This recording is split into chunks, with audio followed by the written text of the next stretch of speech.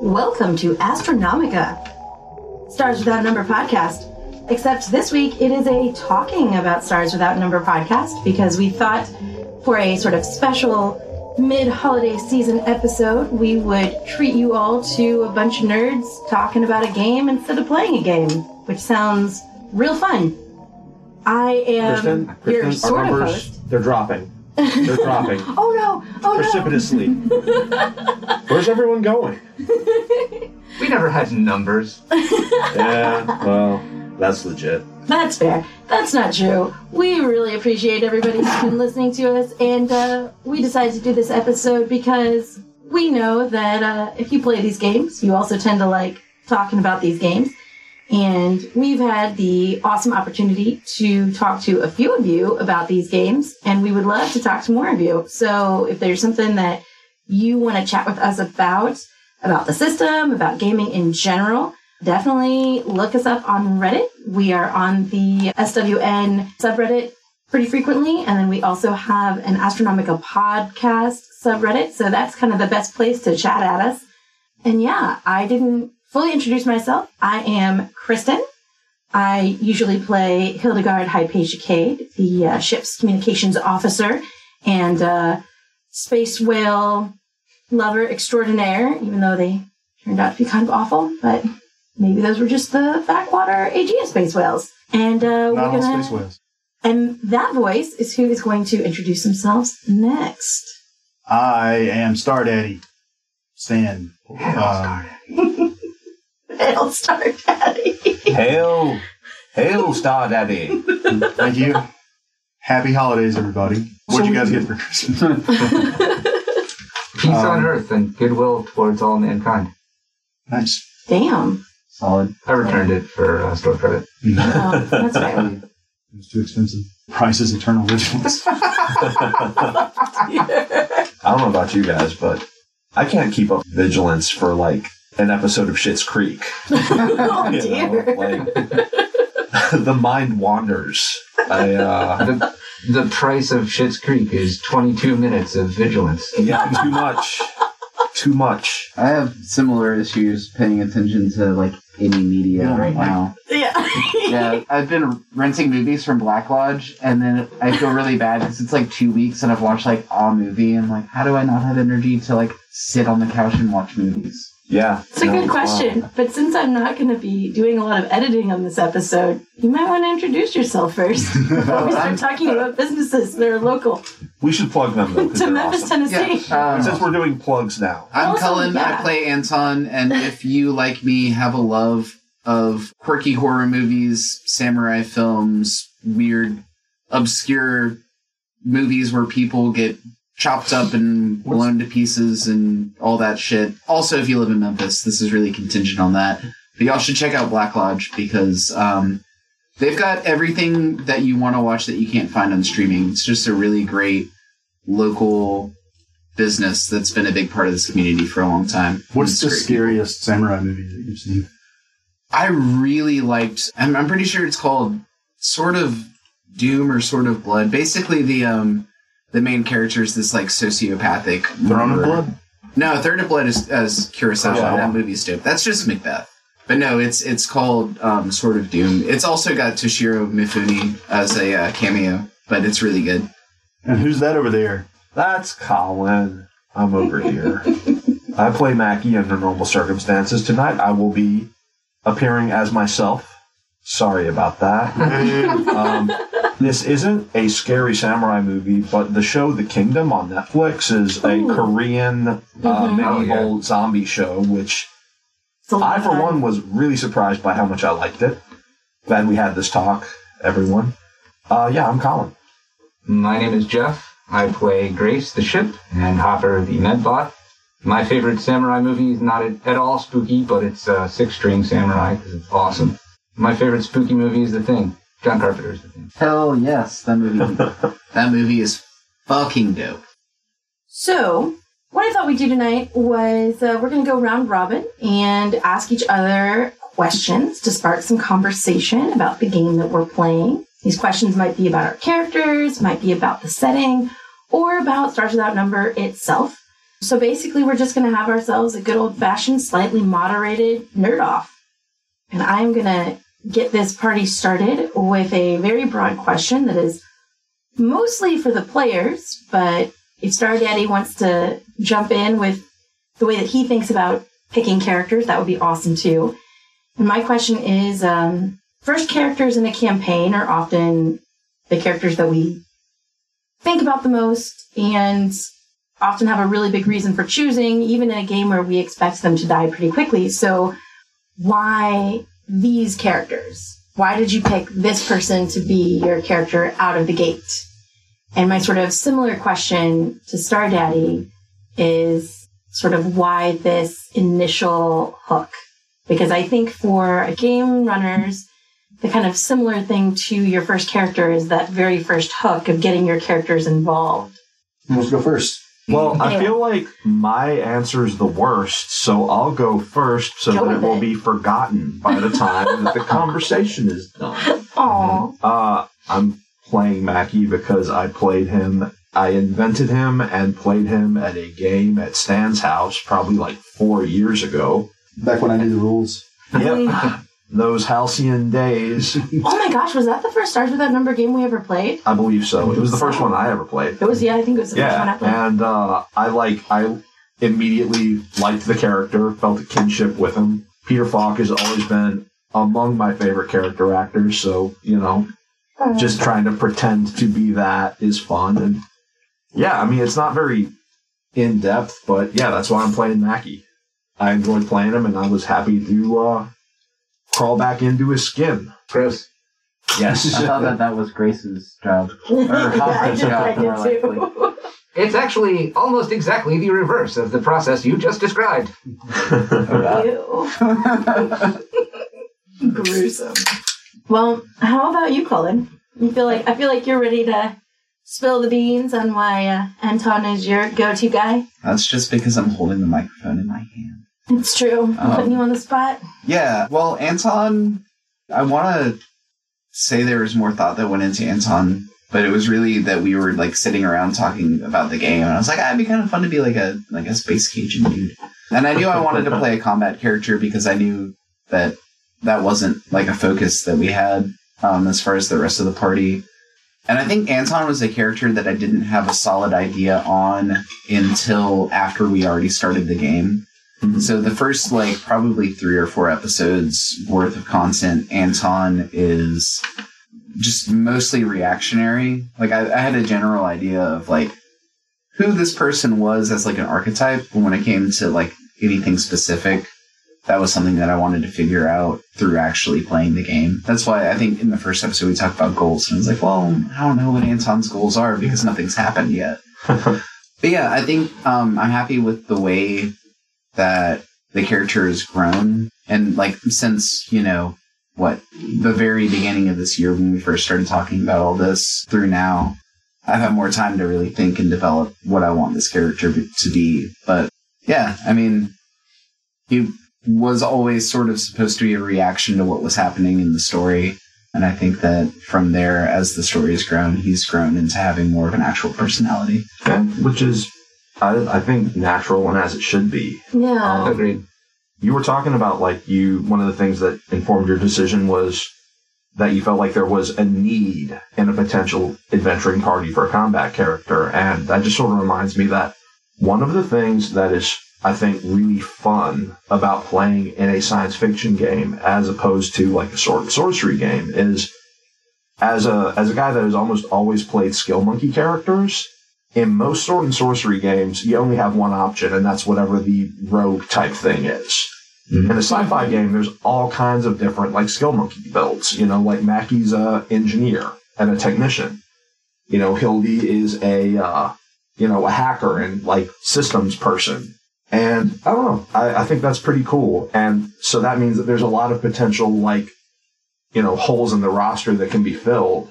Yeah, that's a sense that I get just from the game system itself, that looking at it initially, I think it's very easy to look at it with the idea, especially with the modern gamer's eyes, of, well, shoot, there's only 3 classes you can be, right? There's a warrior, expert and adventurer. And wow, that is some old school D&D shit right there. I think by now a lot of us are used to, having 10 or 15 options just out of the gate. But there is so much potential to individualize your character because of that kind of skill-based focus in the game. Mm-hmm. And that was something, when I was building Hildy, I didn't really have an idea for a character before rolling her up, but I kind of looked at what I rolled up through the character creation process, which is something we're going to have to do on Mike one of these days, because it's a really fun process.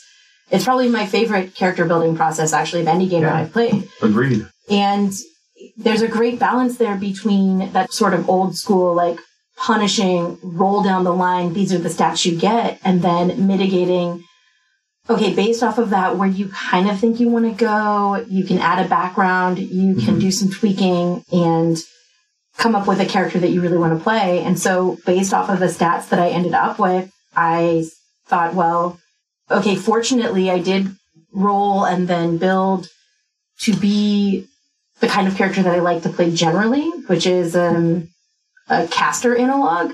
Mm-hmm. In Sword and Sorcery games, I tend to play casters. And, in a sci-fi game, what's a caster?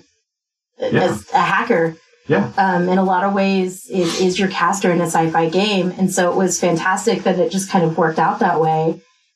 From there, I went with the persona of a linguistics academic because my personal background is in anthropology, and linguistics is an area that, ironically, I did not care for when I was in school, and now wish I had actually taken the opportunity to spend more time on, and also find sort of out in the wild is one of the least understood parts of anthropology. And so it's really kind of a fun exercise to play a linguist who has a funny quirk of being like, she's super serious and focused and very highly intelligent, but she has some pretty, like, the initial bizarre quirk of being into aliens. Like, she is Fox Mulder from The Basement, and she is kind of the guy on History Channel. Another neat thing about this system is the focus system. So, like, all the foci really change sometimes very dramatically. Like, for instance, one of my foci is the VI vehicle focus. And speaking about character origins, one of the reasons why I chose to play a virtual intelligence is because Stan said, you don't have to be limited to just the traditional choices you like. You could be a VI. And I was like, yes, that's it. Instantly.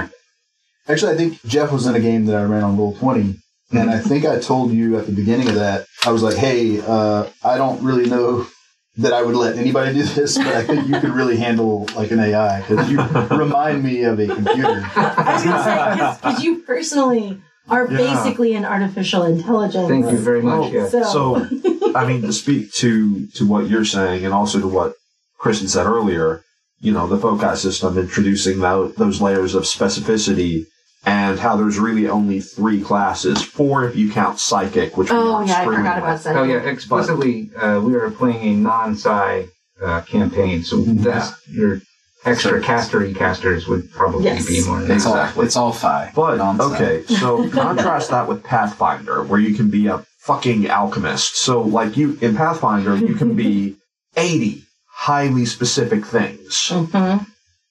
But once you pick one of those things, you're really very limited. Yeah. Whereas, like people who are really into Pathfinder will get mad at you if you didn't, like, plan your character 20th level and, like, choose the correct feats and, like, all that. Yeah. Oh, there's some of that in D&D stuff too, and like 5e and things like that, or even I mean, I think it's really it's a thing that really I saw first in 3rd edition, and then when 4th edition came out, everybody was about the stuff that I don't like in D&D and went to Pathfinder.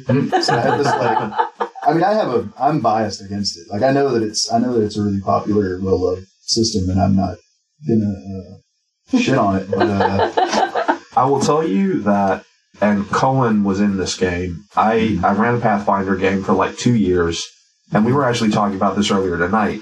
At the end of it, we still didn't know the fucking grapple rules. Yeah. Oh my It's not god! like it never came up. No. You don't want to memorize 3 different Yeah. flowcharts to... Yeah, no, I mean, The Yeah. one I was I think running, the- grapple was the thing I had to look up every single I think it's time. kind of like it's and almost I had a trees meme. that just grappled people. That's what they did. They tried to grapple you and carry you off. Yeah. And I almost got a couple players that way. The exact quote from earlier this evening was, that was one of the most fun tabletop games I've ever played, and like 0% of that had anything to do with the fact that we were playing Pathfinder. Like, we could have been playing any other game and had just as good of a time. It was just that it was a good table full of people. I've had fun playing those games, but I've always been wrestling against the system to do it. Yeah. I think that you need to take I don't know, maybe it's because our sort of, the culture of gamers that we have kind of created here that we're pulling from as players, because we are people who know each other in real life and have gamed together in various combinations before and are pulling from a larger sort of community of gamers where we are, we follow the rules, but we're not really stickler about it. I am really offended that you keep saying gamer and I don't see a single piece of RGB at this table. Where are my rainbow fans? look at the back of Stan's laptop. So I am curious, Star Daddy, the sort of version of the question for you, why this particular hook to get us started? So for the sector design, I knew that I wanted to do I wanted to have like a religious organization in space that wasn't like abstract or weird and futuristic, but like an actual like through line back through human history, Because I do think that if you did go to the year 4000, you will find Christians and Muslims in it, Yeah. and they'll look different, but there will be that like continuation, I think. As far as the actual like inciting incident, I had Colin Cullen and Jeff on the ship, and I just needed Hildy on it, so I had to put alien shit on it. That makes sense. I mean, it was either alien shit or space whales, and we hadn't discovered space whales were her thing yet. And also I didn't know they were her thing yet. So I sat down and I created 2 alien races involved in the artifact, the rules for what it does, how it works. Then you guys broke it in half and dropped part of it to the bottom of the ocean. So yeah, we did. Well, technically, we delivered part of it to a habitation under the ocean. yeah, That then Yeah. got, Well, and technically, does Aegea even have a bottom of the ocean? I mean, it doesn't even have a solid center. So it's is there it's a got bottom? a middle. So it's in the middle of the ocean. Yeah. It's fine. I mean, A bunch of people go down there and like bury their treasure under other people's treasure. That's the mythical core of Aegea. It's just one giant treasure pile. well, the neat thing is, like, you would be weightless. It would be, even without the free tech hocus pocus that keeps it from evaporating and keeps the pressure equalized all the way through. Mm-hmm. Like, the very center of the core would be 0G. So it'd be a cool place to float around in. I have one tiny follow-up question for you, and then I want to pass it off to my next victim. Person. And that is, so you mentioned wanting to have a through line in terms of a religion. I've been thinking it's really interesting that you chose like Greek Orthodox, and so I was curious about why Greek Orthodox. I like it because it's hierarchical. Mm-hmm. So there's like an actual like authority figure. Yeah. But then also, if I went with Catholic, the figurehead of the organization would be kind of a de facto antipope, right? Like there would be theoretically still a real pope in Rome. Yeah. I mean, you guys don't know what's happening on Earth or what's happened since the collapse, but I don't know. Maybe it's a cockroach. It's actually Pope Joan II. Hold your tongue. It wasn't a cockroach. Then it was awesome. Best folklore ever. I know it was folklore that was meant to smear the Catholic Church.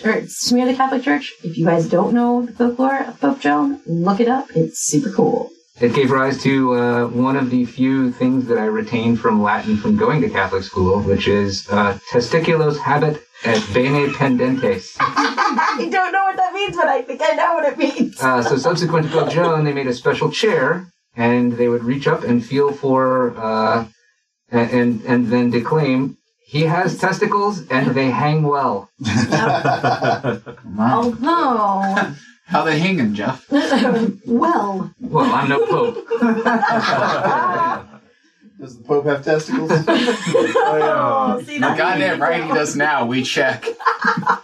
I also like. It's a I great feel way. we're living in kind of like a shadow of a once great empire. You know, a once Yeah. star-spanning. No. We're state. in America. What gives you that idea? Oh, I thought he was talking about America. I thought he was talking I about was the talking U.S. about in the 2020. game, but we could definitely talk about the decline and fall of the American Empire anytime Well, you the go. final Let me point I call would Joe make, Rogan before y'all get into. the final factor in choosing Eastern Orthodox was, well, two things. One, that it was not something I'm so culturally removed from that I would worry about like disrespecting it. Mm-hmm. And two, I lost my train of thought. I'm gonna guess that it's in that sweet spot because my thought was like Greek Orthodox is a great choice because Oh, it's it's- in that sweet spot between so familiar Right. and what our culture is so steeped in. And even though the U.S. has a history of not really liking Roman Catholicism, certainly now that's really not an issue. But in the history of the U.S., which is where we are all from, surprise, there are some issues there. But Greek Orthodoxy is within sort of the next sphere, and Catholicism is within sort of the immediate sphere with us. Yeah, it parallels some stuff that's familiar to me. And then also, I mean, I do know some Greek Orthodox people, but also they kind of seem, and I hope our Greek Orthodox fans don't take this the wrong way, they kind of seem like they'd be late to the game on space travel. Like there's not really like a Cape Canaveral in Mount Antioch, Athos. Yeah. So Yeah. I like the idea of New Antioch being a, how do you pronounce it, patriarchate, but then Yeah. I mean, there are probably fucking Catholics all over space. Oh, yeah. Yeah. I mean, you only need two, and then 2 generations later. If you need to colonize the world, bring 2 Catholics. So, who's got a question for us? I mean, I guess I did have mine in the can already. Let's go for it. Cool. So the thing that I wanted to go around and ask, and Stan, you can feel free to respond towards any of the like factions or like NPCs. But the thing that I was curious about was kind of, since we started, if you could like go back and like change something about your character or like write them in a different way from the inception, what would that be? And then sort of as a way to move forward from that question, like, what do you like about the way that your character has grown since we started the game? Well, so the options for an AI, a true AI player, are like limitless almost. Not really, but it is a vastly more powerful being than a virtual intelligence. And I think mechanically a VI is a focus and an AI is a class. Yeah. And you have like a frame, you can change out your core between frames, you can have, like Gundam suits and stuff like that. And at first I was a little wistful about, I'm just a VI, that would be so cool to be so much more powerful. But actually, having some limitation on the role-playing aspect of it is a lot more fun. And actually it's more challenging too, because Stars Without Number being not so combat focused, it is better suited towards coming up with alternative strategies. And when you get into battle, you are very well advised to have a good plan and a good strategy for the battle, because just getting a hit can kill. Yeah, combat is lethal, which is something that the folks at home need to know. That's one of the reasons we avoid it as much as possible. There's been twice now that with a slightly less fortunate roll of the dice, Anton would have been dead in a single hit. Yeah. More times than you know, Anton. But so because there is so much more of a character-based aspect to play, it really is more fun and more satisfying to play with more limitations, to be basically a human, but a little bit diminished in some ways and enhanced in others. Yeah. And actually, like getting back to the earlier, like, why did you choose your character, or why did you write your character that way? For this scenario, I get to play the villain who is also a protagonist, which is really satisfying. Because what do you love to be? You love to be a hero, but you really love to be a villain. Oh, yeah. And that's something to kind of point out too, is that interestingly, for a game that is based off of some early D&D, the system of evil, good, chaotic, neutral, like alignment. Yeah, thank you. Alignment is not a thing in Stars Without Number. And that's such a baked in concept to a lot of role-playing games. So it's really interesting how we still kind of operate within, I'm playing a character on an alignment without an alignment. Yeah, I mean, I'm a big Planescape fan, so I've always had a soft spot for alignment, even when it's kind of a hotly debated issue in a lot of D&D circles, and like, I don't know, I like it. Well, I mean, I know you're also a big racial essentialism. Wow. No, but I think the approach, I think the thing about alignment, right, is that it's a actual, like, physical reality in the system of D&D. Like, it's in the world where D&D is, like, a being has an alignment, and it has it's a concrete concept. Right, with mechanical effects and stuff. It can be measured and quantified and stuff. And so you have to take that into account, but it doesn't really fit here yet. What I would have done differently is easy. I would have figured out a way to buff my intelligence score by 1 because everything I do on the regular is modified by intelligence, and it's like the one core attribute I don't have a bonus in, and it is real annoying. Can you reasonably get to a bonus in intelligence? Because I know when we level up, you can spend 2 skill points to get 1 attribute. Yeah, that's gonna probably happen some level soon. But I mean, depending on where you are with your intelligence, you may have to do that for a couple levels. Which is kind of a pain because you can just make up that intelligence deficit by pumping more into your skills. Yeah, that's true. I mean, we're getting into a tiny amount of crunch here, but that is something that is kind of cool about your leveling up process, that skills are kind of the most rolls that we make are skills rolls. Correct. And so allocating your skill points is really, I would argue, the most meaningful thing when you're not getting a new foci that you do when you're leveling up. But you can choose to change your stats too. Like, you can choose to improve your attributes, you know? It's just the downside of that is that you're not putting points into skills. Yeah. Well, so like I'm at 11, and I think that I need to make it to 14 to get a bonus. So so I mean that would be like 3 levels worth of skill points. But you know, maybe I'll just do that every other level and get there someday, or maybe Mackie will die and I can get a. I mean, it's not really 3 levels because you get 3 skill points per level as an expert. That is empirically incorrect. Mackie will never die. Promise me you will never die. There are other avenues, I'm sure. Yeah. I don't know them off the top of my head, but I'm sure there's probably a cyberware implant. There's some pretext stuff, though. Yeah. I'm pretty sure there's something in the sadness room. Pretext syringes full of like intelligence juice. I feel like if you ever expressed in character that you wished that your brain was a little bit younger and sharper, Grace could probably take care of that for you. That's legit. Based on you might wake up slowly coming to understand with an intelligence boost. Well, I mean, you know. Like, actually, the reason Mackie is so wistful for his int stats is that it used to be a 14. Oh, dear. And Grace tried to bump it up 1. Whoops. Oh, dear. Well, I have severed the frontal lobe. I'm playing a guy that, as far as he knows, is like 64 years old, but he's like got a nice bonus in strength, dexterity, constitution. Like, he's healthy as a horse, and I'm starting to understand that. I mean, that's the way the dice played out, but it really works for the world that we've created because I think Hopper just keeps swapping parts out while he's asleep. Yeah. So he's kind of the ship of Theseus. But yeah, that was a non-zero factor in coming up with that idea for what was going on with.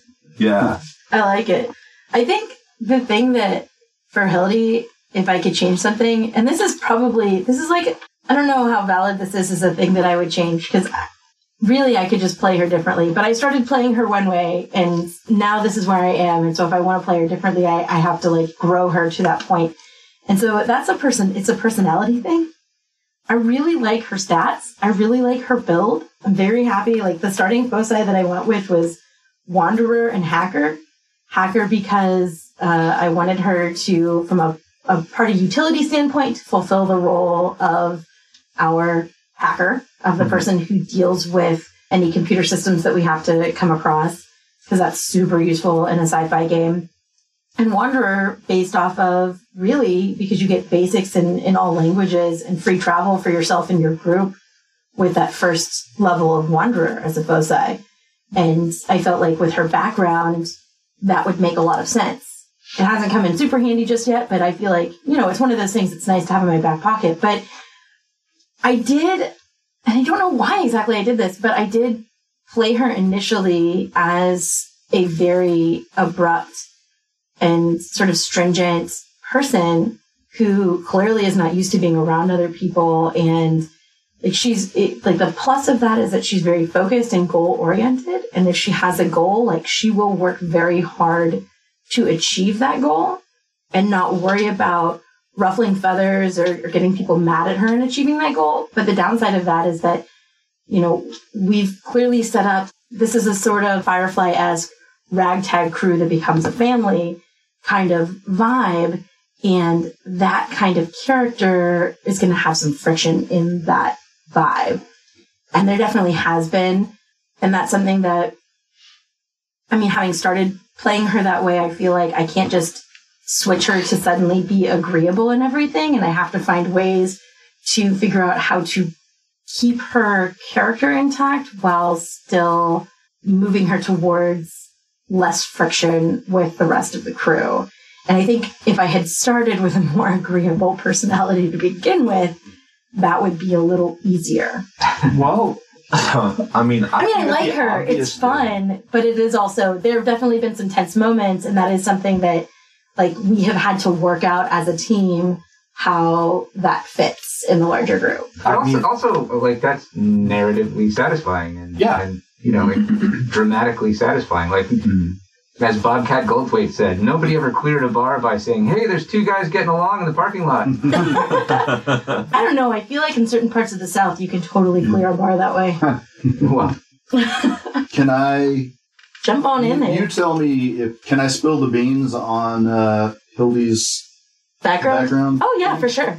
Which is a late addition. I just thought of this after already coming up with her Well, you can say it. personality. So much like Anton and Mackie, like I started with a base idea for her character, but really I didn't think about what her background was or why she was this way. I just kind of said, here's what I want to play and here's what we're doing. And so recently I've kind of come to this idea that she is a test tube baby. She is, and I don't mean like IVF, I mean like in the sci-fi sense, she's part of a group of clones or near clones that were all raised together in a very scientific and moderated setting. And I kind of started with the idea of, from Heinlein's Friday, my mother was a test tube, my father was a knife. And so she was raised to be a specific thing within the Reliquary Institute, to fulfill a certain role within that. She is a little bit of a rebel because she has deviated from that role. But in terms of personality, she didn't grow up with like a couple siblings and a mom and a dad. She was not, what's the word I'm looking for? Socialized. She wasn't socialized in the way that we think of sort of the quote unquote normal socialization process of a child.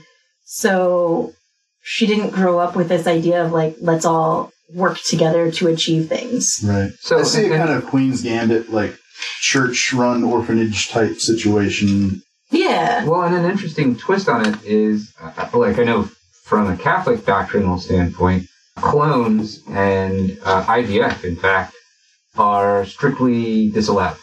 Yeah. And they would be antithetical.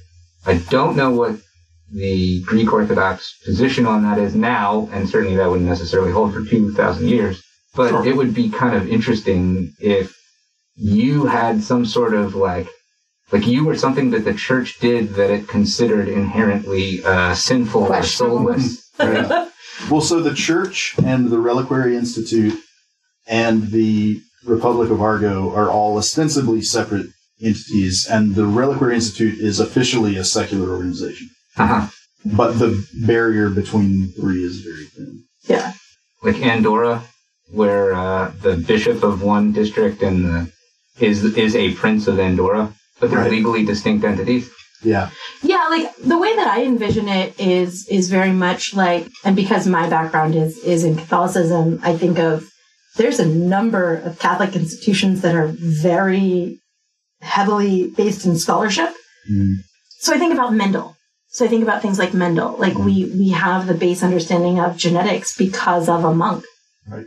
And so, yeah, like Mendel was living today, he would work for probably a secular institution, but given the time period that he was in, Yeah, and That- the world, that's where you the could world that we're research. playing in is coming out of a dark age. So Yeah. it's like it makes sense that the keepers of knowledge would have been a religious group. But yeah, so if you're struggling to change your character, we could just next time you're in Argo, Grace could just pick up the wrong Hildy. that's true. She could just pick up a different clone. and just nobody notices. Well, no, like I do think I struggle with it, and we have definitely had some off mic and behind the scenes discussions about how to fit this kind of character into the larger group. A dumpster. But yeah, into a dumpster. Yes, with shoehorn. A very But big this, one. like, That was to my the vote. second part of the question of like, what do you like, or what direction are you taking that you really like? And that is that the focus that I took after we all turned level 2 is authority. So what authority is authority allows your character, it gives you a focus in leadership, and also it gives you a little bit of a bonus to sort of bossing people around, which is something that Hildy very clearly enjoys doing, or is at least inherently good at. And so I'm kind of leaning into that, but I'm trying to lean into it in a way that is ultimately beneficial for the crew. And so hopefully we've got some things coming up here in the narrative where she gets to use that skill. She does it in her sort of trademark abrupt manner, but whereas previous to interacting with Anton and with Mackie and even with Grace Hopper, she would have been doing this sort of for her own benefit. She's doing it for a larger good. And I think that's really where I'm intending the growth of the character to go. She's not going to become like a kinder, gentler person who asks permission for everything. Right. It's more a case of her reasons for doing things in the way that she does them become more altruistic and focused on the group rather than her individual goals. Gross. Do you remember when we first started, you gave me a name of an NPC who could call her or was a rival of hers? Is that another clone? Actually, that would be fantastic. I would love for that to be the Your case. academic rivals. Well, as a chance to answer my own question, and I think that this will surprise no one, and I think it's probably in the recording at some point, but the thing I would change about my character is I'm just not crazy about my character voice. And I don't know, like, a natural way to change Mon that Dieu. about my character. Well, if he was... There's cyberware. There's If he was, like, an A actual, voice modulator? like Parisian Frenchman, if I just like Lyndon doing a snooty French accent all the time, I think that would be more fun than what I'm currently doing, which ends up sounding like a oh no, I'm just like sound like Cheech Marin, which What if you purchased a voice modulator from the Glacier system? I mean we can do that. Like there's gotta I'm be fine one, with right? that. Or, Hopper could have a slip of the knife one. Yeah, like Yeah. maybe you get smoke, you like take smoke inhalation damage and fuck up your voice or something. Well, I did think, whether this happens naturally or if this is a new character or something, I thought playing a player character that is mute, that, like, speaks with ASL, whereas, like, I, as the player, will communicate to Okay. you as the players, but my gonna say- player character cannot speak. I was gonna say, like, Could be kind of fun. in an audio medium, that sounds real ballsy. That sounds Yeah. real popey. Oh, yeah, Sounds no, real pokey. And yeah. Colin is here, we promise. No, but... Why do we leave an empty chair Instead for of Colin? I think the things that Anton I think I could have worked on is that in the beginning I didn't super like the voice, and I think that informs a lot of the way you play a character. But he was also just kind of directionless, and I think that is the thing that has improved.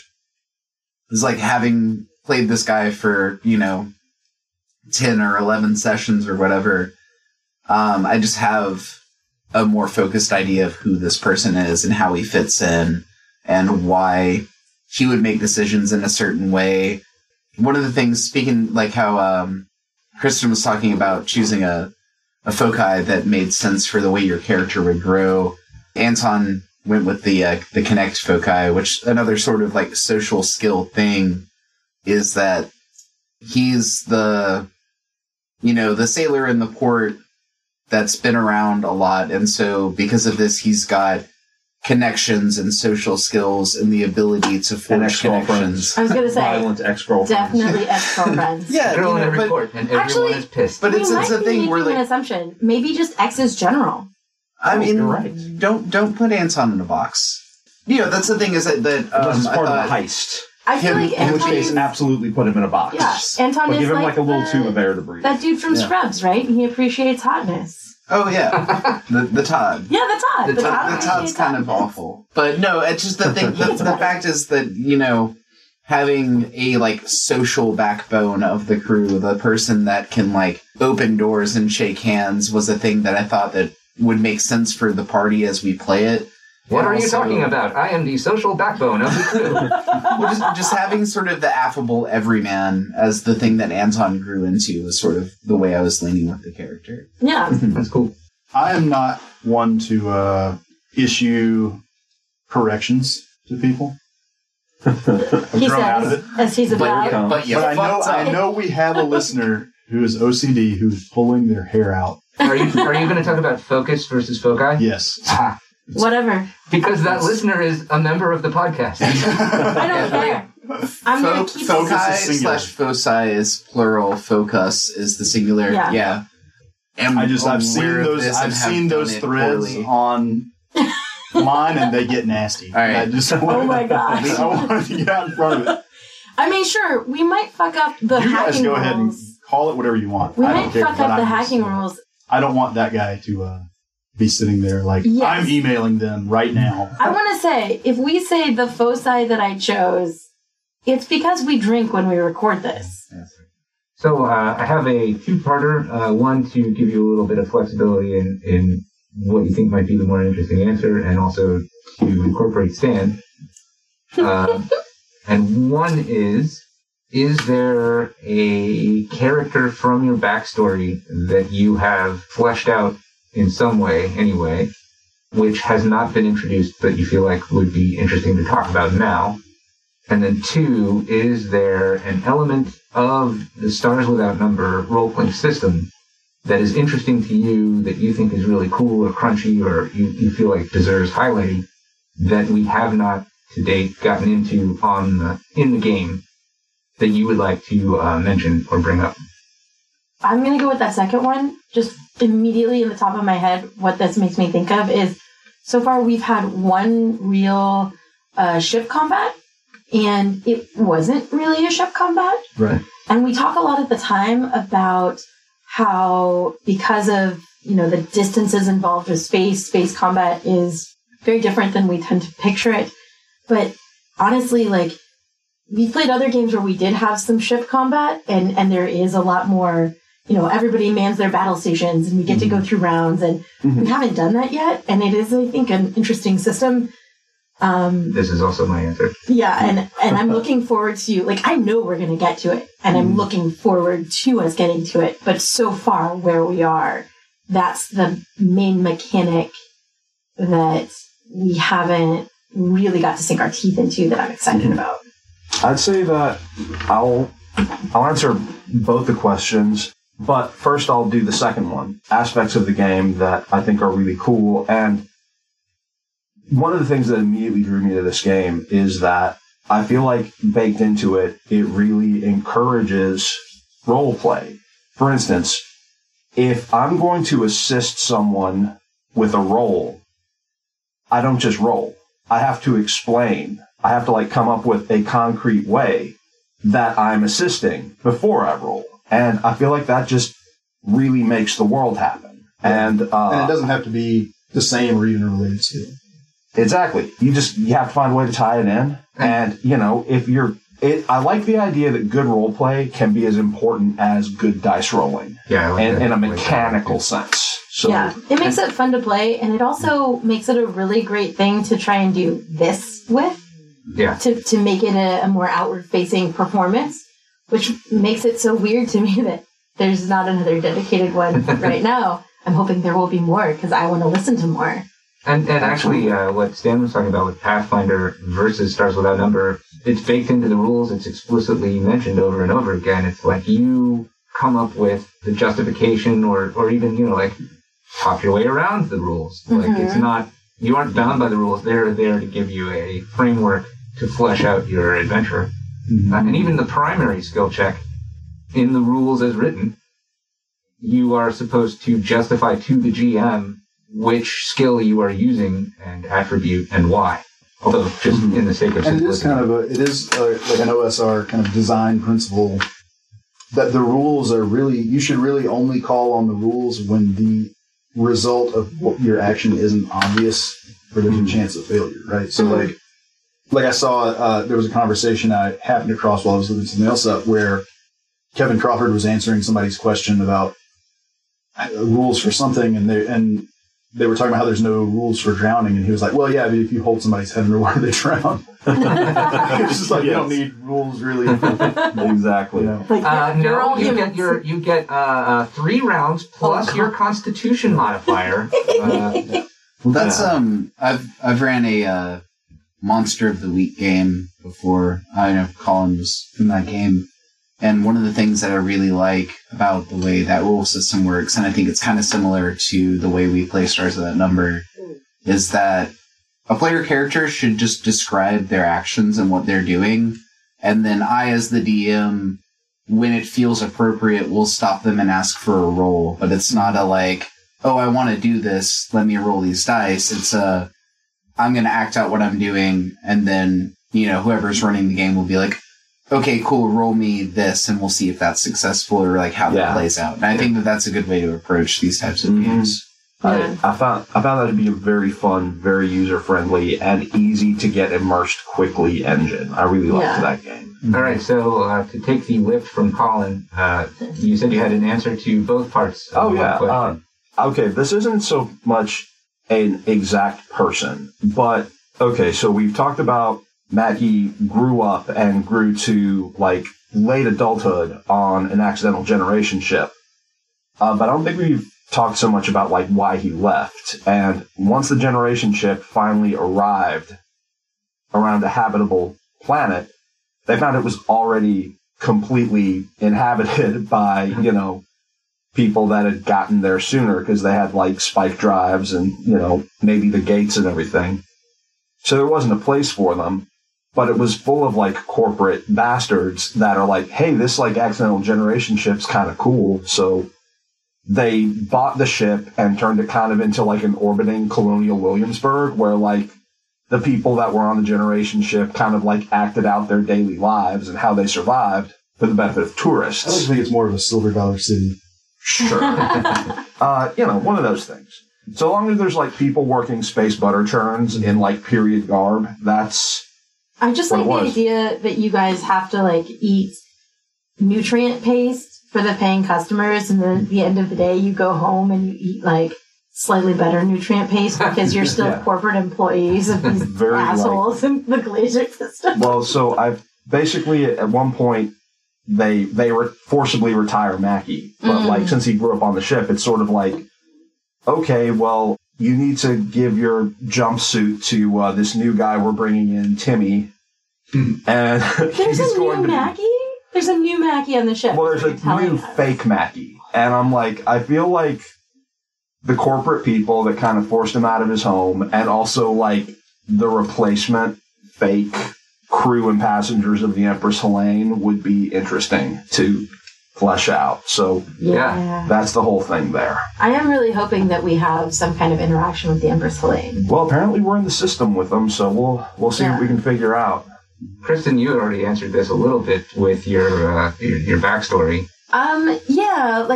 And this is only a recent thing. I mean, initially I had an academic rival that we were going to work in, and that just hasn't really come to fruition. And to be honest, I'm fine with that thread just, like, never really going anywhere, or that idea never going anywhere. But in starting to establish more Hildy's clone family, I think it would be fun to run into some other Hildys and to see what variations there are. Because the way that I envision this set of clones is that they aren't, like, I'm saying clones, but I mean... Trace members. Yeah, like, they basically started with the same basic stuff, and they did the folks who ran this place did a little bit of tinkering, and so they ended up with, X number of viable daughters who all have, who super monks, who all have... In the old school sense, not in the D&D sense. Although I'm sure there's one of those. Because Stan hates monks in D&D. I want he hates to... monks and refuses to have them in his... I hate monks in Forgotten Realms or...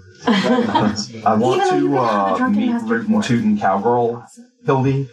Oh my god. That will... So is there's like Hildegard Hypatia Cade and like Ingrid Isolde Cade and... Well, so that's Jennifer. actually a fun little Easter egg. I don't know that they would all have the same name. I kind of envisioned that like they picked their, like, Cade is the name of the place that they come from. It's an acronym. Yeah, like I envision it being basically an acronym, and then their individual names would have been designations that they then eventually individually turned into actual names. But Hypatia Cade is an Easter egg to a old Anne McCaffrey and Mercedes Lackey book. It's one of my very favorite books called The Ship Crash Research. Andro-Inception Division. Yeah, see? And then an E. Extraordinaire. Extraordinary. Extraterrestrial. No. But no, like, I think it would be fun. I haven't really fleshed out any of them or anything like that, but I do think having come up with that background, like, I'm really happy to toss that off to Stan and be like, hey, here's some potential people that we could run into from her background. I think that would be really interesting to see how the rest of the crew reacts to that. And I like Anton. So far, this is all externally imposed upon you, but like the actual living reality of having a girl in every port is when you're like this Lothario, like smooth talking, ladies' man, but you go back to a place you've been. Yeah. I think that's. Yeah, that was a thing that I didn't intend for this character to be. That just sort of like happened while we were playing. Yeah. But I do think that that's kind of fun, and like already having had like Bridget, and hopefully Bridget didn't drown or whatever, and we can like have her as a a foil to the crew at large at times. I think could be very fun. But then the other thing, like the only other part of Anton's background that's really been exposed yet is his former military service and subsequent desertion. So I think having that decision come back now years later to bite him could be an interesting way for his background to sort of pan out into the current game. But yeah, the second part of the question, the thing that I do find the most interesting and like about this Stars Without Number system is just like the looseness of the structure and the way improv pans out. But I would like us to get into a little bit more like nitty-gritty stuff when it comes to the actual gameplay. And one of the things that, I'm kind of eager to explore some of like the technological like equipment that's available. Like say like Anton gets his legs blown off or whatever, and I get him cool like robot jump jet legs or something. Like that kind of shit's kind of fun. I like all the like that would be techie, cool. like crunchy Transhumanist stuff. You did not have your legs blown off to have them removed. Well, that's certainly a case. We'll see what happens. I might ask Copper to do some elective surgery in the future. Or Elective replace your legs surgery. with broomsticks. Oh, the double peg leg sailor. I like it. Become a You can nail whatever shit you want on there. Infinitely moddable. But this is the far future. We have the most advanced technology imaginable outside of pre-tech era. So this is made of real wood. Believe it or not. Well, you said broomstick and it made me think snowman. Then I thought about him having like a literal carrot nose, which not exactly cyberware, but The character that I've made that I think has the most interesting kind of stuff going on is it's kind of Jeff Cho. It's like it's less him and more the thing that motivates him that I think is really interesting. And like it's basically he has come into possession of knowledge from a previous person that he is like not equipped to handle without going a little bit nuts. Like, you know what I mean? And so like but the person who he is like a distant student of is pretty cool. Okay. Is it Emperor Palpatine? God damn it. It's actually Emperor Palpatine's cousin, Okay. Yeah, but Jeff Cho is his granddaughter. Obi-Wan Kenobi. Famously unlitigious Disney will surely allow us to use their intellectual property. As for the aspects that I most want to explore that we haven't yet, one is definitely factions. Yeah. And I think that as play continues, like we've only had one faction turn so far, and I think that as play continues, it will become more. You as players will have a better sense of when you're interacting with the world, what aspects are the factions and what aren't. And when you become the enemy of an organization, which isn't to say you aren't already, and it becomes a mechanical thing that you can interact with, where like, well, they actually have a revenue stream that you can disrupt, or they have these resources that you can get a hold of, or whatever, and you can like deny them actual like assets that they have, and they actually, you know, have a. I'm not just pulling out of my ass how many troops they have or whatever. Like that's all codified in rules to a degree, and so it's less of a star daddy fiat when it comes to like who wins that fight. You know? Cool. Which I think is really cool. And when you can like leverage alliances with other powerful groups against your enemies, and ultimately the faction rules are the stars of that number answer to the old like classic D&D fighter builds a stronghold at level 9. Like, you're supposed to eventually, as players, run a faction. Yeah, You don't have to, but it's. I really look forward to this group of people having a faction. Right. Oh yeah. Yeah. And that can take all kind of shapes. I mean, you guys could, if you capture another ship, you could like hire a crew and install it to be like a merchant and run a merchant guild, and you know what I mean? Or you can colonize a world and like attract colonists to it, or any number of things. Yeah, we're definitely all going to still be alive by level 9. Oh, yeah. For sure. We're totally reaching level 9, especially Anton. I gotta say, I've listened to enough of these things to know the person most ready to change characters will have that character forever. Yeah. Anton will be standing on the smoldering wreckage of an asteroid. All the rest of us having been vaporized around him. Hold on, Anton. Before I die, let me inject you with this pre-tech immortality serum. The other thing I'm really looking forward to is so far, like narratively, you guys have kind of been going from one crisis to the next, and it's driven. You haven't had a lot of free will in terms of like you haven't been outside of an emergency yet.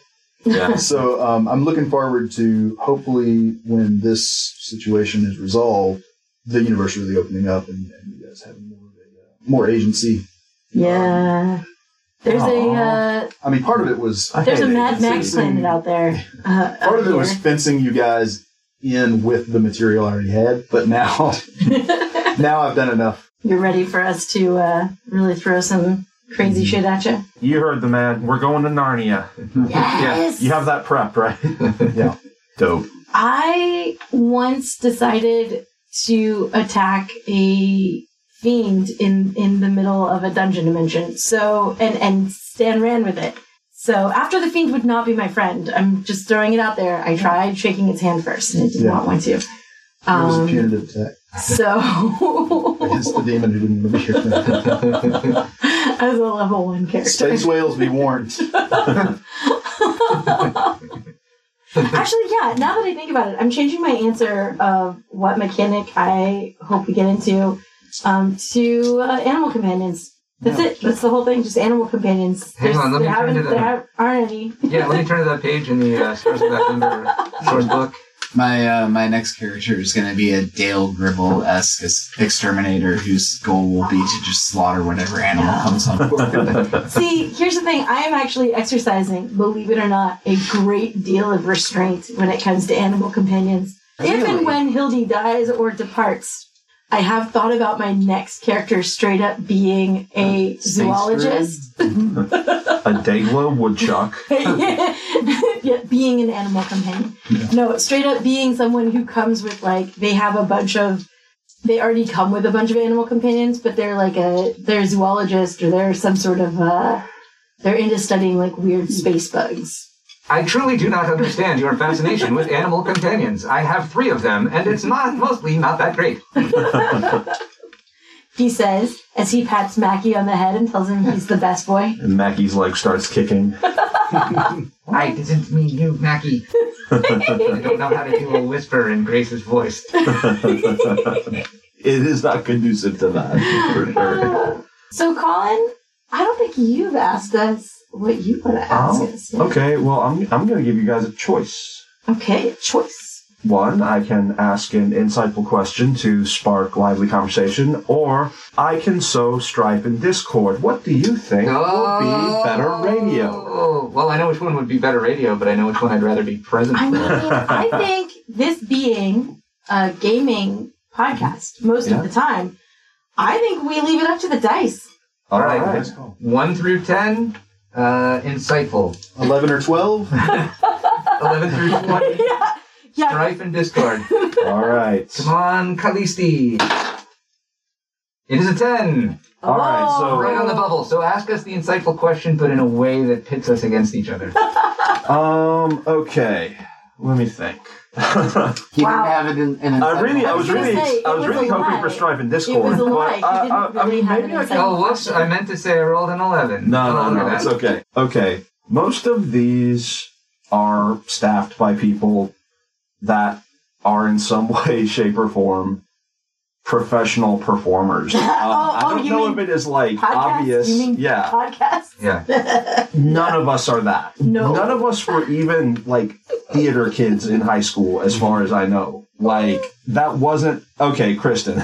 A little like junior high and beginning of high school. So, where the hell do we get off? What is our... Why did we choose to do this? Why did we choose to inflict this on the listening population? What is it that our unpolished, ass-backwardsery attempt to do one of this, what's the magic there? Like, why? I might tell you where I get off, but you probably wouldn't want to record the podcast in this room. Yeah, all right. That's fair. But no, I mean, I think there is a kind of like magic. I mean, listening back, there's a kind of magic to like how completely not completely unpolished we are. You know, I mean, so yeah. What do you guys think? Are we in any way qualified to do this? Well, no. Short answer? Yeah. No. Dope. But it's also like, like gatekeeping in art is a pestilential mindset, I think. Agreed. And in particularly collaborative, so none of us are professional entertainers or whatever, but between all of us, we have 1,000 years of role-playing experience. Absolutely. Yeah, most of them sitting at the head of the table, really. Yeah. But, we've definitely hit the Gladwell 10,000 hours of pretending to be someone else in an adventure setting. Yeah. For sure. Absolutely. And all of you folks are funny and interesting people, outside of this, so I think that gives us somewhere to get off. I'm not. Lies. Yeah. Colin's lies. He is a funny and interesting person. And I have heard him say if we did not have him in a room doing funny voices, he would just be doing it in a room by himself. So at least... Oh, yeah. That's one fun thing I've kind of learned during the pandemic is I have a very specific form of Tourette's. And I'm not, this might not even be funny. Mackie. No, I mean, it's just I have Tourette's, but only if I'm by myself, I'm barking and quacking and it's gotten worse over the course of the year, but yeah, no, that shit is happening. This is actually where we give the reveal, the Shyamalan reveal that you don't have Tourette's. This is not a podcast. You're alone in your room. None of us are real. Oh, man. I mean, I feel a lot of the same way that Jeff does, that, and I would phrase it a different way, if not us, who, what? Mm-hmm. podcasting is a very democratic sort of creative space. It is. It's taken something that, so as a creative medium, it took something that had reached a point where, and the thing I'm talking about is an audio medium, your radio, right? Mm-hmm. That reached a point where the vast majority of radio stations that we listen to are at this point corporate entities, mm-hmm. right? They're generally not independent stations that are choosing their own content hour by hour mm-hmm. with personable DJs, with individual personalities, choosing whatever music it is that they like to put on that hour. That's not what most of radio is that we listen to. And even most of talk radio really isn't that either. It's mm-hmm. not any DJ's fault that the best songs of the 70s, 80s, and 90s are objectively the best songs of the 70s, 80s. True, but like, and today. Sure. But I mean, my point there is like, we've reached a point in sort of an audio medium where that stuff is highly corporate and it's decided by algorithms of what is quote unquote the best and how many songs you can play before there is a ad break. And also if it is talk radio, what can you talk about that will get enough ears listening to the point that you have an ad break. And podcasting, while it's been around long enough now that there are certainly professional podcasters and there are certainly people who are professional performers who get into podcasting in all different genres, it's still a very democratic medium. It's still a fairly low bar to get involved with. Yes, most podcasts don't have a ton of listeners. I belong to several podcast groups just to talk about sort of behind the scenes mechanics of this medium. And really, I think what it boils down to is why us? Well, because we like to play these games. We genuinely enjoy doing it. And I think we all have a sense of what we like to listen to, what we enjoy hearing from a storytelling and from a humor perspective. Mm-hmm. And we also have the ability to an extent, at least in a raw sort of sense, that may or may not improve over time, of how to reproduce what we like and create new things that we like. And I don't. Well, I mean, there's exceptions to every rule. But so I think that we had an idea and we had the ability to start this thing and sort of the baseline ability to play this game. I mentioned earlier, there's not a lot of other podcasts that have done Stars Without Number. Mm-hmm. There's not really a lot of, for all the role-playing podcasts there aren't many who do old school games. Yeah. And Stars Without Number is a new game, but it's, it has a kind of old school vibe. It's very based on that. I shouldn't say there's not many. There are relatively few compared to 5th edition or... so many 5th edition, which are great. And the thing is that a lot of those, like, there is the joke about, isn't it, we're going to get together, we're going to make another D&D podcast. I mean, listen to any given D&D podcast, and a lot of them are really fun to listen to. Yeah.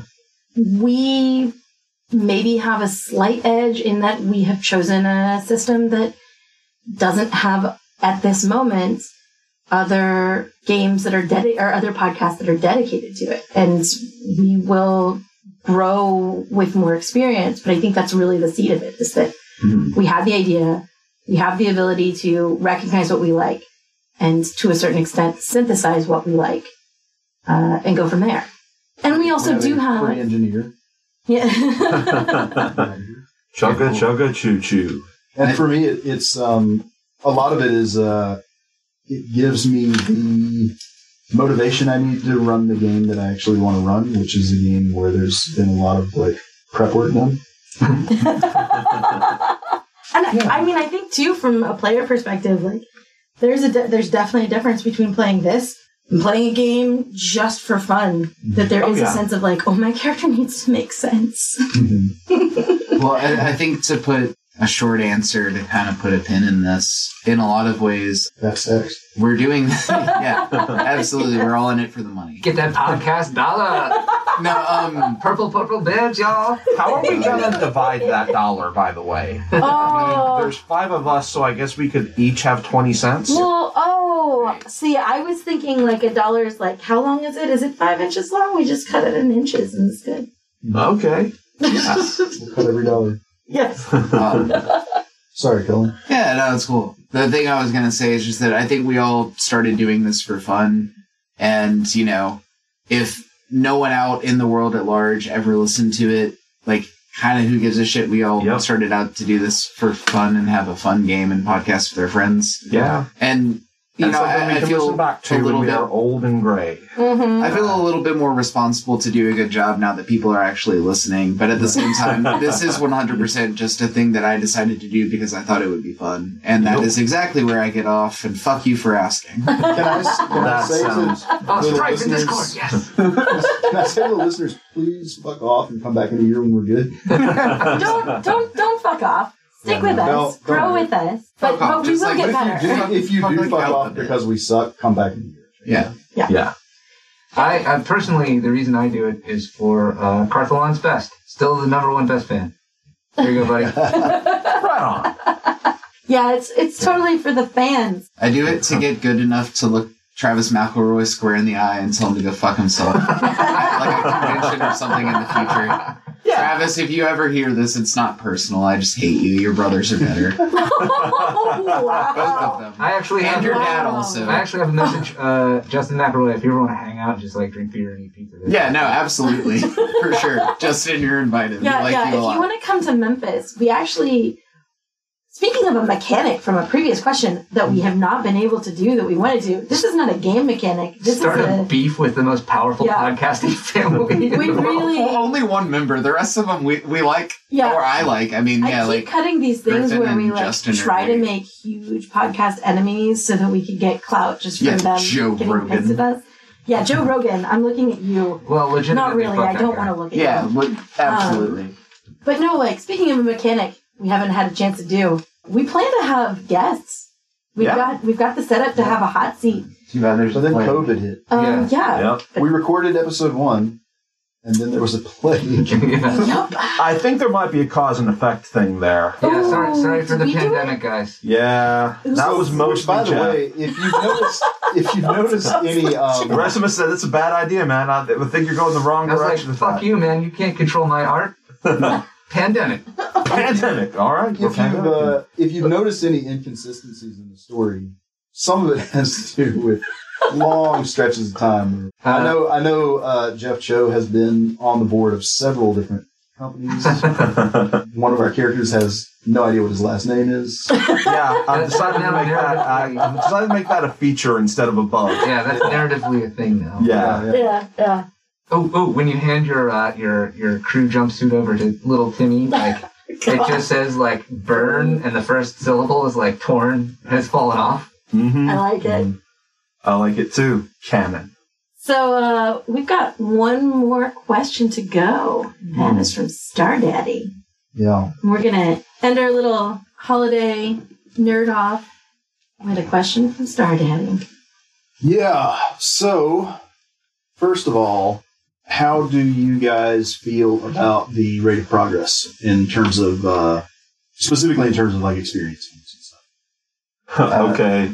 I mean, I would love to be level like 5 by now, but I think that we're doing a, pretty normally good job, I am among the weirder avid players of RPGs I've ever met in that I hate leveling up. I find What? it so tedious. And then there's afterwards, I'm second guessing whether I even did it right Right. until I level up again. And then by the time I'm at level 4, I'm like, I don't even know if this character works anymore. So you're I saying that you would just be happy staying at level 1 forever? Yeah, I would, but the thing is, I'd need all of the monsters and bosses to also stay at level 1, and I know that's not tenable, so I just suck it up. But yeah, no, I'm fine with progress.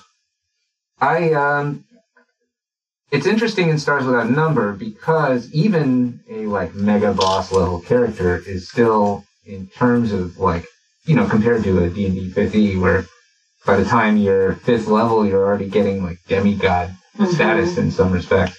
You get more cool options, and you get more flexibility, and you enhance the way you play your character, but it's not like you really fundamentally change. Your hit points go up a little bit, you get better levels in your foci, or you can bump your stats a little bit, but even if you have a maxed out stat at the +1, I mean, +2. But but you know, like you're not going crazy with increasing your power. Right. You're just increasing the depth of your character, and we're already doing that through characterization. So I feel like not, and also, you know, like we could cheese it. And, you know, my short-term goal is to stay alive for 3 hours. Mm-hmm.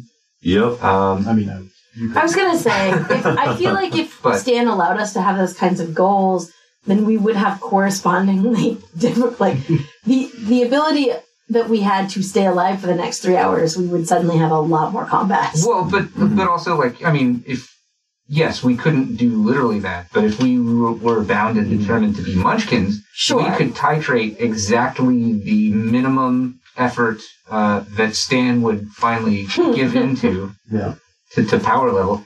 And, you know, it is fun in 5e to get, like, new, you know, 5th level spells or you know, like feats. Get more feats in Pathfinder or whatever. Yeah. And I do like that.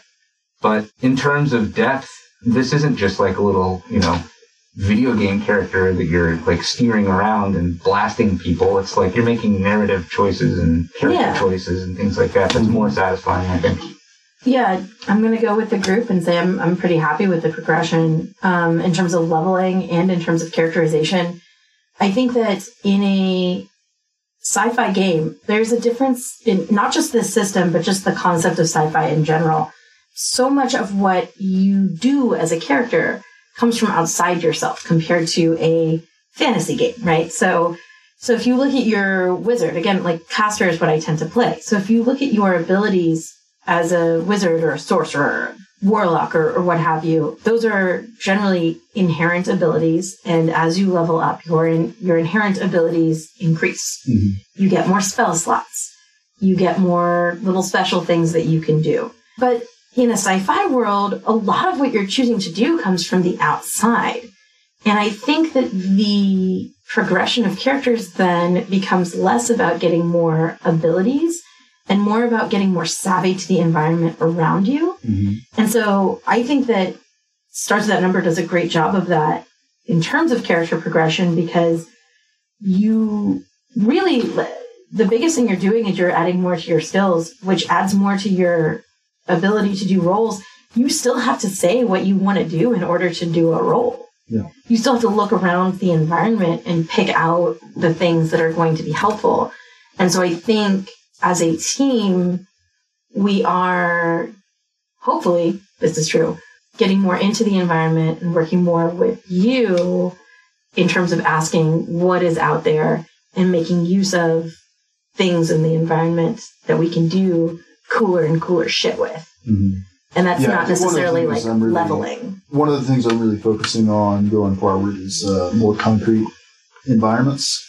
So like lots of brutalist architecture. Yeah, exactly. Definitely. I'm going to start providing you guys with, well, I have a star map for you guys that I need to put out, and then actually like laying out the scene of battle in a more like concrete way when a fight starts.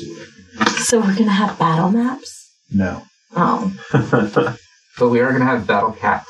Yeah. Okay. Well, in that case. And so, all right, real briefly, and we'll keep this very short because we're getting close on time. Yeah. Yeah.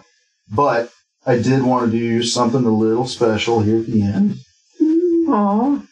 And everybody roll 1d10. Okay. Oh my! I haven't looked at a D10 in months. Yeah, which one's that one? I'm just confidently clicking on Roll20 trying to bring up the interface. When we're not actually playing the game, I can roll dice for you, okay? Yeah. And what you're rolling for is a little chart that I made to determine a keepsake that your character has. Cool. And just in like 2 or 3 sentences, tell me why you have it or where it comes from or who gave it to you, or some detail about it. Okay. So, Helen, let's start with you. What do you get? I rolled a 9. All right. Nice. That is a good roll. You have a newspaper or magazine clipping. Okay. I have a newspaper clipping of the first time a raid team that I was a part of won a like substantial match that like really boosted the city's like economic value. Nice. Cool. Was it Little League? Yeah, I was like 14, and like I had like little Timmy's Red Ryder submachine gun. You set off a pipe bomb in the town hall, and Junior Skull Tracker. Daddy's little anarchist Kalashnikov kit. All right. So 9 is off the table. If you've got a 9, reroll. All right, Colin. I rolled a 2. You have a pack of breath mints, an open pack of breath mints. What is the most Mackie thing? Like, picture a half done roll of certs that like you haven't had one out of the package in like years, but it's just still in your. It was handed down through generations of the Byrne family and passed from parents to offspring. They'd say, "Now listen, when you get ready to make your move, you say, if you bite down on one of these, there's a spot." And then you turn out the lights, and after that, it's up to you, kid. I've done everything I can. And you pass the rest of the roll. Oh my down. gosh. Yeah. Yep. How many are left in the roll? How many future generations of Burns could there possibly be? Well, Mackie, he was the last generation that grew up on the ship, and it was all about conservation at that point. So there's 3 clean ones, but there's one that's clearly been in a mouth a few times.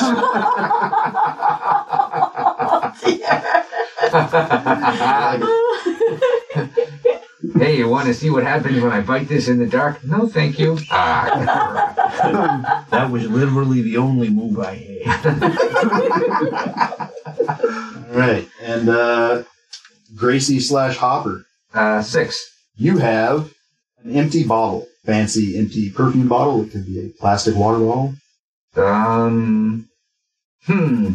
Okay, so I think that it is a personal crew water bottle that was issued to members of a crew, and it's from the Hyperion Salvage and Survey ship.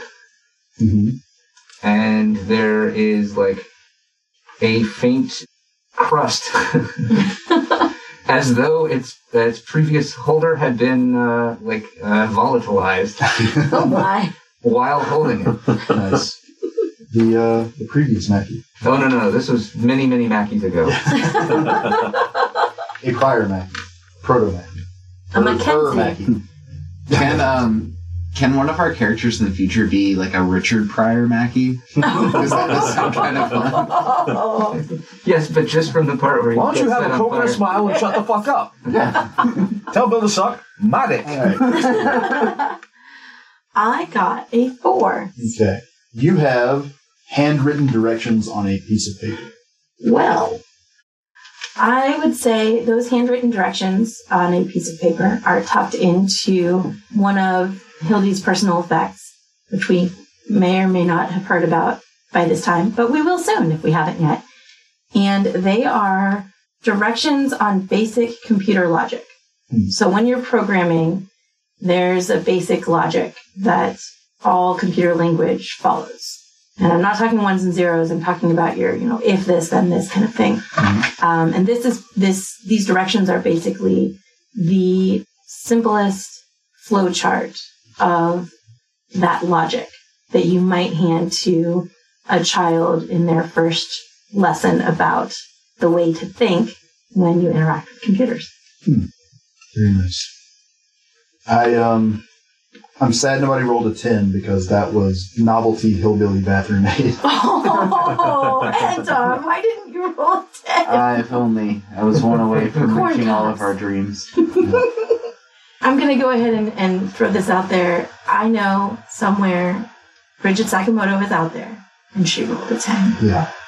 It's the thing is it's the last thing that she has of Anton's. Oh my. God. Is a little plastic bag of beans labeled hillbilly bubble bag.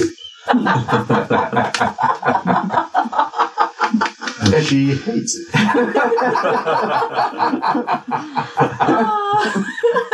Why is he always like this? I like to think that was like what Anton gave her for the first Space Valentine's Day they were together.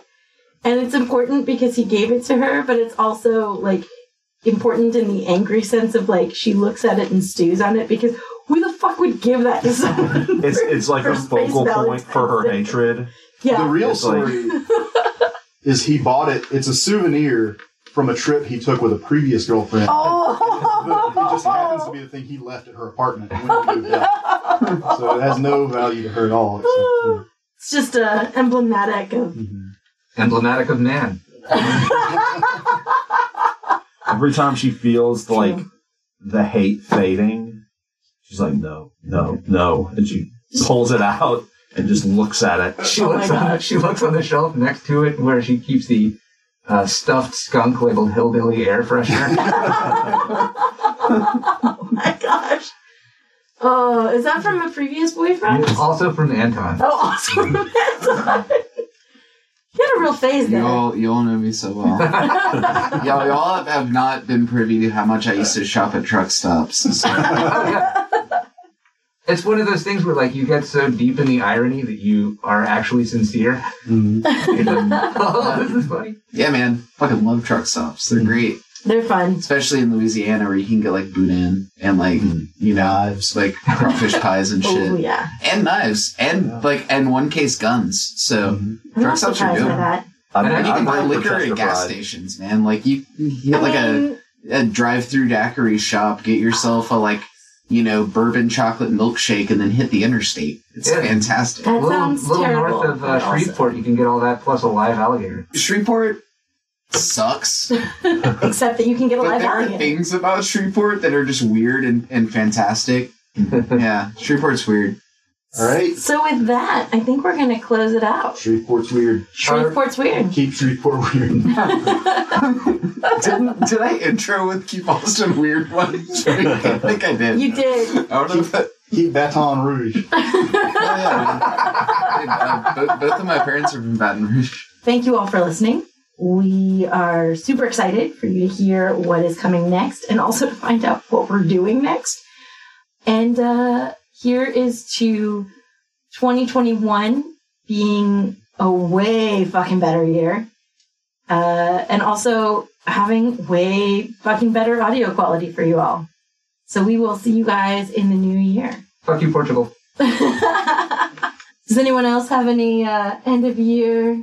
Happy 2021, everybody. Try not to fuck this one up like you did the last one. That's a good point. Please keep wearing masks. When there's a vaccine, take it. Keep the shields on your vac suit tight. 2021. I'd like to raise a toast. Gentlemen, suck my dick. Well, it's for a podcast. What can I say? All right. Once again, we appreciate y'all. We really love that you guys listen to us. Please tell your friends, tell your neighbors, tell your family, tell your enemies, tell everybody that we're a good time. And you should listen to us. Hell, write our name on bathroom walls. Astronomica Podcast. Check it out. If you would like to get in touch with us, you can find us on most social media platforms by just searching Astronomica Podcast. If you want to look for those exact handles, you can find astronomicapodcast.com, and there will be links to everything. We are, as I mentioned earlier, on Reddit. We are on the Starts Without Number subreddit, which is SWN. We also have our own subreddit, which is Astronomica Podcast. Am I forgetting anything, guys? You should probably call your mother. She misses you. Call your mother, call your father, call your family, all that good stuff. When you get Or don't. takeout food, tip the staff 200%.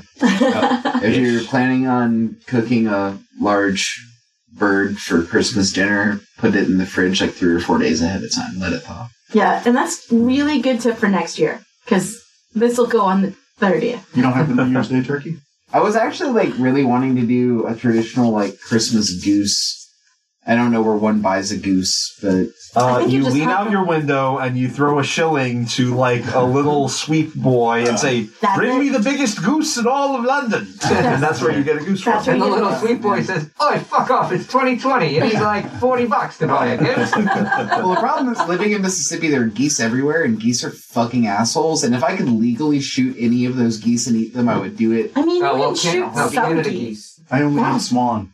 That's because Stan is an unacknowledged member, scion of the royal family of England. Boiled swan. Oh, you heard it here first, folks. Stan is the lost heir of some noble family. He does look just like Princess Diana. It's true. It's stunning, really. You should see him when he lets his candle go in the wind. Oh, God. Oh, all right, guys. We will see you, or, you'll hear us in the new year. Until then, have a good one.